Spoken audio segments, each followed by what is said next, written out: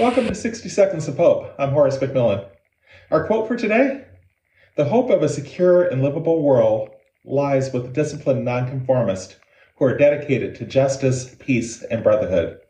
Martin Luther King Jr. One of my favorite Bible verses challenges us not to be conformed to this world, but instead to be transformed by the renewing of our minds.